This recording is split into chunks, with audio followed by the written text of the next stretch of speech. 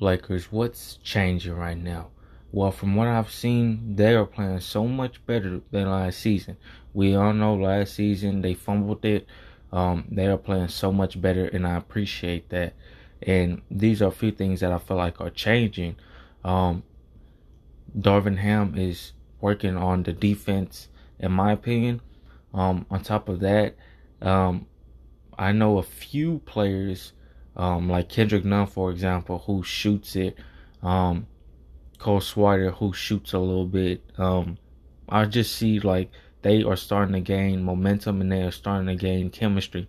If they can keep this up throughout the whole season, I guarantee you we're winning another championship.